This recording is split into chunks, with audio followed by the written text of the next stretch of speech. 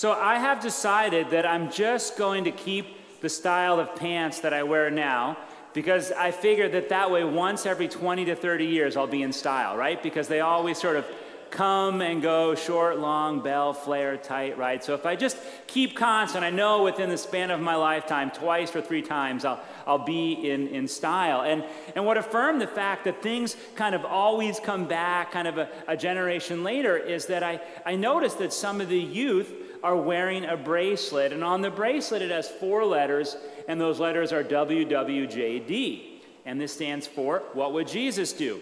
And I kind of smiled because I hadn't seen those braces since I was in high school, but apparently they're coming back. And part of the what would Jesus do was sort of this hope by parents and youth workers and pastors that youth who are prone to kind of say yes to anything and everything might sort of pause for a moment and think through, hold on, what would Jesus do? And resist temptation a bit more. But I'm wondering if I could play with this WWJD and actually think about our youth in really a positive way and the way in which youth are willing to take risks and to try things and to make it WWJD, what would Jesus dare? Okay, what would Jesus dare to do? Because I think that a lot of faith is really about living in an uncertain world with courage, not knowing how everything is going to play itself out, but still having to move forward and make decisions. So this week I was with a family, and the father, the grandfather, the husband has entered into the end of life. And that's a really tricky time for families. I'm sure you've all been there, where the doctor says or the hospice nurse says, this is where we think things are, and the family kind of has to make some really hard decisions then about what to do and make phone calls, and people have to decide if and when and who is going to visit. Again, there's a lot of uncertainty, and so we sort of have to take our best, take a risk, kind of almost a gamble, trusting and hoping in faith that things will turn out amid the uncertainty that we face. Again, I think a lot of faith isn't simply about purity or avoiding the wrong things, although again we do pray, keep us from temptation and deliver us from evil. I think a lot of faith is living with the courage to, in the face of uncertainty, to prayerfully discern this is where we have to go, knowing that it could not turn out the way we want it to. In today's parable from Matthew 25, it's about these 3 people who are given a talent, this ancient unit of money. And well, the 2 of them, what they decide to do is they go to the market and they begin to trade. And the thing about trading in the market is you could lose money. You got to take a risk. To make money, you got to spend money, right? There's a risk involved. They take a risk with the gifts, the time, the talents, the treasure, the blessings that God has given them. But the one servant takes the gift that he has, the treasure, the talent, digs a hole and buries it. And in so doing, makes a greater mistake in that this person wasn't willing to take a risk. They weren't willing to take a risk for the sake of the gospel, to take a risk with the gifts that God had given them to live in courage and in faith. So today we have these thank offering boxes. And for those of you that aren't familiar with what's going on, Deacon Emily alluded to them. And this fall we've invited people to connect faith and finances, to pray, and when they pray, to sort of add some coins to this prayer box as a way of connecting our faith and our fellowship and our finances. And this comes from really a tradition 2 centuries ago. 2 centuries ago, almost at any church, women were not allowed to be pastors. But furthermore, in most churches, 2 centuries ago in the mid-1800s, women were not allowed to serve on councils or to be in leadership positions. Well, again, WWJD, what would Jesus dare? And so these women, though, they had a passion. They really felt like God had put it on their heart to share the gospel and to do good things in this world. But you know, those men at the church, they weren't going to let those women have money now and decide what to do with money. So the women had to figure out a way to get money to support the missions. And so they came up with this thank offering box. And they intentionally made it about coins because they wanted the rich and the poor, the people domestically and the people overseas, to be able to contribute on a daily basis. And so they began then to collect their funds, out of which grew so many mission endeavors all over the world.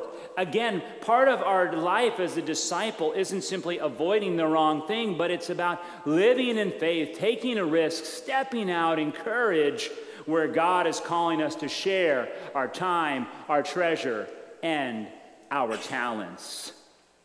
Well, this isn't something that happened years ago. It turns out that this is still happening today. And last Sunday was a beautiful Sunday at our church. It was All Saints Day. It was just really, really magnificent. And I was feeling very good. And then I went on Sunday night to the Pod 2 at Rock Lidditz, and I got to see our Empty Bowls event.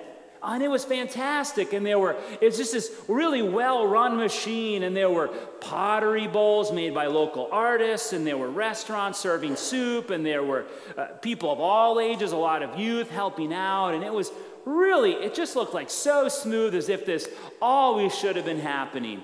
But we all know, right, when anything looks that smooth, there's a lot of work that goes on behind it. But it really grew out of 6 years ago or so. Our youth director came to me and said, hey, I've been to this Empty Bowls in Lancaster. I'd like to try this in Lidditz. Could we do this here? Could we do it out of the church? And I said, sure, let's take a risk.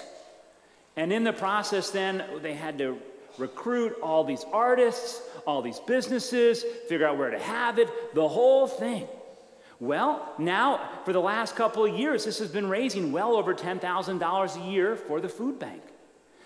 Again, we are called as Christians not simply to avoid the wrong things, yes, indeed, but also to take risks, to step out and to use our time and our treasure and our talent for the sake of other people and where God has called us to. Okay. Well, this all sounds really good, right? Okay, use my gifts and skills, but we all know that can be hard. That can be scary, especially to give of ourselves to other people and even to give people money. This is really hard for a lot of us.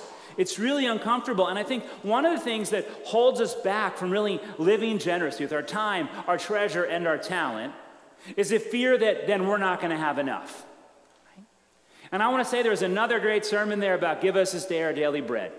So I just want to acknowledge that is a fear that holds us back from being generous. But there's another fear that in this passage holds the one back from being generous. And that is that the one who buries it is afraid that he's going to make a mistake. He's afraid he's not going to correctly use the gifts that God has given this person, right? So the person is scared they're going to mess up with this one holy, precious life with all the gifts they have, and so they just choose to bury what they have. And I've got to say, I know that fear. I know that fear in part because I'm one of the leaders at this congregation. And this Sunday in the last month, people have been giving their pledges in, and every week, you all faithfully give to this church. And then I feel a tremendous sense of responsibility, along with the other leaders, to be good stewards of what you have given. Right? I feel like you all are entrusting me and the other leaders at this church to spend wisely that which we all give. And I feel that burden. I want to do right by you. And so again, I live with this, and I don't want to make a mistake. But along the way, there's some things that the Lord has shown me. Well, 2 years ago, there is a school in one of our partner areas in Tanzania, and it turns out that at that school, due to some really unusual circumstances, the teachers weren't getting paid. And in Tanzania, it's not totally uncommon to not get paid, but they were really not getting money. And so, again, you're all a generous bunch, and so I was able to send some funds over. And I sent them over to a teacher. And I'd given the person the gift, and I hoped and trusted that they would use it wisely. But what they did then really humbled me. They came back a few days later, and I had sent them $500 two sort of separate times. And they took that $500 that I gave, and they split it up among over 30 teachers something like $12.75 per teacher, and they had each teacher sign off that they had received $12.57. And I was so humbled that this person was that accountable with the money, but I also thought in my stomach, like, wow, they're having to sign off on $12.57. Right? Like, wow. So I was starting to, I felt though like, okay, we had helped out. And again, we have a partnership with this school. And so again, I kind of moved on. But what the Lord has shown me over time is that ultimately that when you have handed it over to the church, that actually it's not your money, but it's God's money anyway. Again, the money that we all give, it's actually all God's gifts to us anyway. And that the Lord has purposes we cannot see, and that ultimately if God has a talent that God has given us, that blessing will go forth and do what God wants it to. And so then last night I got to go to dinner with Pastor Emmanuel, who's visiting from Tanzania, and he's going to be speaking in the social hall after worship.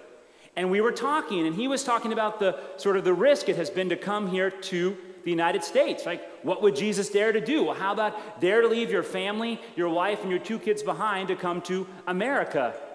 And it's been a joy to get to know him through Camp Kirchenwald, and I know, he has his own set of songs at Camp Kirchenwald that are made famous by him, and the kids love him, and he's been a blessing to the children and youth in our church, and they've gone to camp. But then I found out he was sharing that at one point his wife was working at a school where they weren't getting paid. And in my mind, I thought of the distance, like, no, that can't be. Well, it turns out that, yes, Emmanuel's wife has worked there. So I got back on my phone, and I looked up on my phone, and I looked up 2 years ago the text message that I got from that teacher friend of mine in Tanzania, and there was Emmanuel's wife on that list from 2 years ago. Again, the Lord has purposes, and the Lord will ultimately use our gifts and talents in ways that we cannot see at the given time. And so when then it comes to this call to be bold and to take risks, we know that at points that we're not going to get it right, that the risk we take, it's not going to pan out the way that we thought. But then there's a deeper good news, and that good news is that when it came to life, Jesus wasn't simply concerned with avoiding the wrong thing. If Jesus had been concerned with associating with the wrong people, then Jesus wouldn't have come to earth. But instead, Jesus came to earth, and he lived, and he ate, and he drank with people like you and me, people who make mistakes, who don't always get it right, people who bury their gifts, people who use their gifts only for themselves at points. What Jesus chose to do was, again, not be afraid, but he dared to give his life. Indeed, he dared to die on a cross for us, trusting that this risk would ultimately pay off, indeed, as he was raised up to new life. So that with this one holy, beautiful life we've been given, and the talents and the treasure and the time, it is a joy then to know that we're going to be able to be entrusted, that God took a risk on you. That God said, I'm going to give you gifts and skills, and I'm going to see what you do with them. Knowing, of course, that we're going to mess up from time to time. But God takes the risk and entrusts all of us with those gifts. And ultimately, then, God is sovereign, and somehow we know that those gifts, even when we mess up, will somehow be put to use, for indeed, the one who forgives sins is also the one who makes life. Indeed, Jesus is the one who has forgiven us and is risen and then meets us. And meets us on the way, certainly to give us our daily bread, to lead us not into temptation, but I dare to say, from time to time, to call us to take that risk and to share that which was given to us. Amen.